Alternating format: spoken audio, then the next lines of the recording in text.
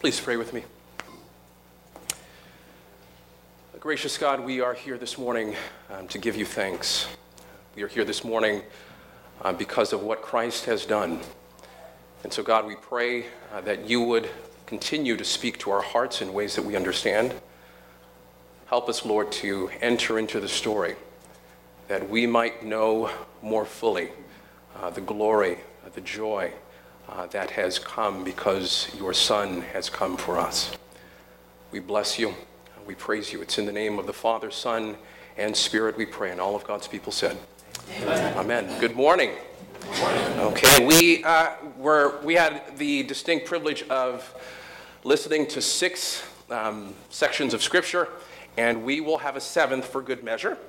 I am going to be preaching from Luke chapter 2, verses 41 through 52. And so if you'll please stay in your seats. I will go ahead and read that for us. Luke chapter 2, verses 41 through 52. Now his parents went to Jerusalem every year at the feast of Passover. And when he was 12 years old, they went up according to custom. And when the feast was ended, as they were returning, the boy Jesus stayed behind in Jerusalem. His parents did not know it, but supposing him to be in the group, they went a day's journey. But then they began to search for him among their relatives and acquaintances. And when they did not find him, they returned to Jerusalem searching for him. After 3 days, they found him in the temple, sitting among the teachers, listening to them and asking them questions. And all who heard him were amazed at his understanding and his answers. And when his parents saw him, they were astonished. And his mother said to him, "Son, why have you treated us like this? Behold, your father and I have been searching for you in great anxiety or great distress."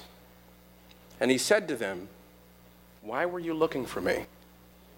Did you not know that I must be in my father's house?" And they did not understand the saying that he spoke to them. And he went down with them and came to Nazareth and was submissive to them. And his mother treasured up all these things in her heart. And Jesus increased in wisdom and in stature and in favor with God and man. This is the gospel of the Lord. Praise to you, Lord.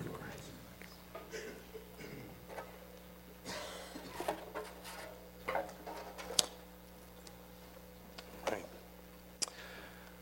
After 3 days, they found him. 3 harrowing, agonizing days, and they finally found out what happened to their little boy. 3 days of horror, really. Asking yourself, how could we just assume that he was here with us? Right? How come we didn't make sure? 3 days of you going over and over the event in your head. I could have sworn he was with the neighbors. 3 days of to fathom how an honest oversight might turn out to be the biggest mistake of your life. Mary and Joseph must have looked everywhere in Jerusalem, down by the creek where the kids skip rocks to pass the time, maybe by the merchants where kids run around and find trouble, or maybe up in the city gates where kids watched people enter the city with sacrifices to worship. If I had been looking for my son for 3 days, I would have lost it. Father, you're not supposed to say that. Yes, I would have lost it. But Mary and Joseph ask, "Child, why have you treated us like this? Why have you treated us like this? Look, your father and I have been searching for you with great anxiety." And I wonder how Mary really said it, right? That was, maybe a little bit more toot on that. But more importantly, I wonder why Mary and Joseph looked for Jesus in all of the wrong places. Right? Why did it take them 3 days to figure out that Jesus must be in his Father's house about his Father's business? Right? They had looked for Jesus everywhere but the temple. They had been in Jerusalem at temple for Passover, right? The temple was the center of their community. Why wasn't the temple the first place they went to look for their young, precocious Jewish boy? Well, who would have guessed that a 12-year-old kid would have decided to go to the house of the God of his own free will? Right? You would think that Jesus would have had enough of that temple already. Right? Luke makes it very clear 5 times in the 2 verses that we have that they were devout in their faith, they obeyed the commandments, that they made pilgrimage to Jerusalem every single year. Right? Jesus must have heard those same stories read from the same old scroll every Sabbath day of his life. He must have been at every worship service at his local synagogue, right? Every small group fellowship event, right? All of the pilgrimages to the temple every single year, and likely many other services. And now we find, of all places, he is choosing to hang out in the temple. Right? Just a question, how many people grew up in church here? Okay, that is lots of people. Okay. Just knowing, growing up in church, thinking of myself, or thinking, I'm just wondering, amongst yourselves, right? What kid wants to spend his or her free time at, and this is the way I saw it, at a stuffy old church, right, with stale people, praying the same old prayers, performing the same old liturgy, reciting the same old confessions, singing the same old hymns? Right? What kid wants to go to that same old place where they tell the same old story from this dusty scroll week after week? And of all places this child could be, why are you here, Jesus? Why are you here in the house of God? Why are you here when you could be skipping rocks with friends? Why are you here? That's the question that really got me this week. But despite their sort of religious commitment and their raising him in the faith of Israel, his parents did not understand why he needed to be there. Right? Sure, they knew he was immersed in those Bible stories each and every week. They knew all the rabbis and mothers and mentors and cantors who shared their faith through sort of the deep waters of their own experiences in life. And yet they could not understand that their child of the temple would choose to be in this place. Right? Maybe they believed, much like we do, that kids want to be entertained. Right? To go where the crowd goes, where popular culture is on display and the show is dynamic. Right? Maybe they believed what kids really want is to be as far away from their parents as possible, to run with kids who look and act just like them, who dress and talk just like they do, and so he easily gets lost in the crowd. Right? That's not it. There in the temple, they find him sitting among the teachers, those who bear the gift of knowing where a young child's hunger runs deepest, right? Knowing how to lead him towards something that can satisfy. The gift of welcoming questions that cannot be answered, but can only be lived.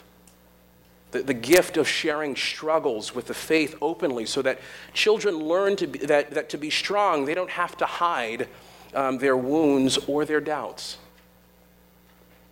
Right? No wonder Jesus was in the temple. Right? He was with the teachers.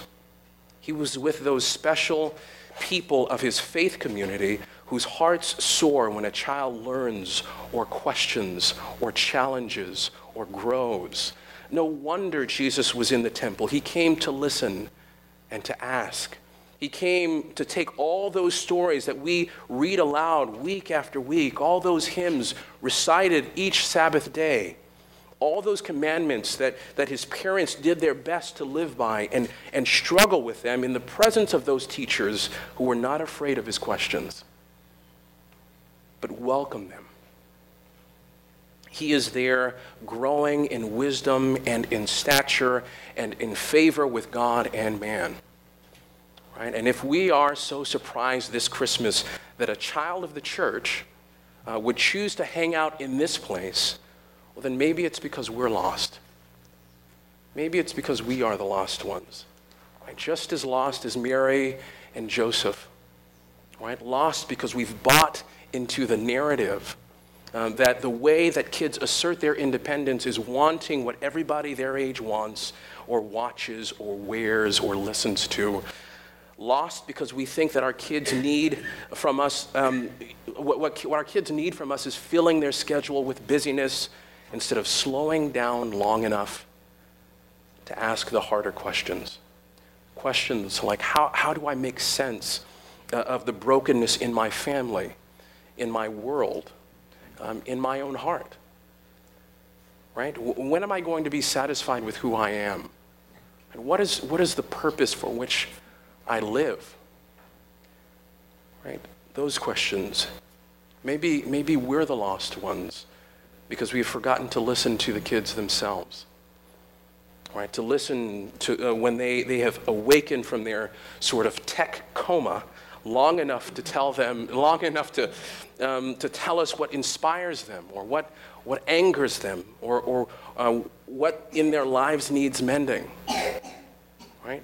Do you know how many other places in the world promise meaning and fulfillment and redemption, right? And yet, Jesus chooses to be here in the temple, right? I know he didn't come here because there was nothing else to do, right? I think he came here, among other things, because this was a place where 12-year-olds were welcome to question and listen. This was a place where he can wrestle with his faith, and adults weren't afraid to live the questions.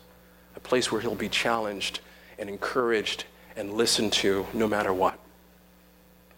And if we want to find him here, we, as mature Christians, brothers and sisters, need to be willing to sit down on the floor with our children, right? Not to spit out facts or beat them over the head with spiritual truths, although sometimes that is required, but to build relationships of trust, that in a faith that has taught people how to find meaning in a world of excess, right? Taught people how to survive when family life falls apart, right? Taught to discern the will and purposes of God. Isn't that what church is all about? Right? A place where we commit ourselves to one another, children included, to sit with them and listen, not because we are the best entertainment on the block.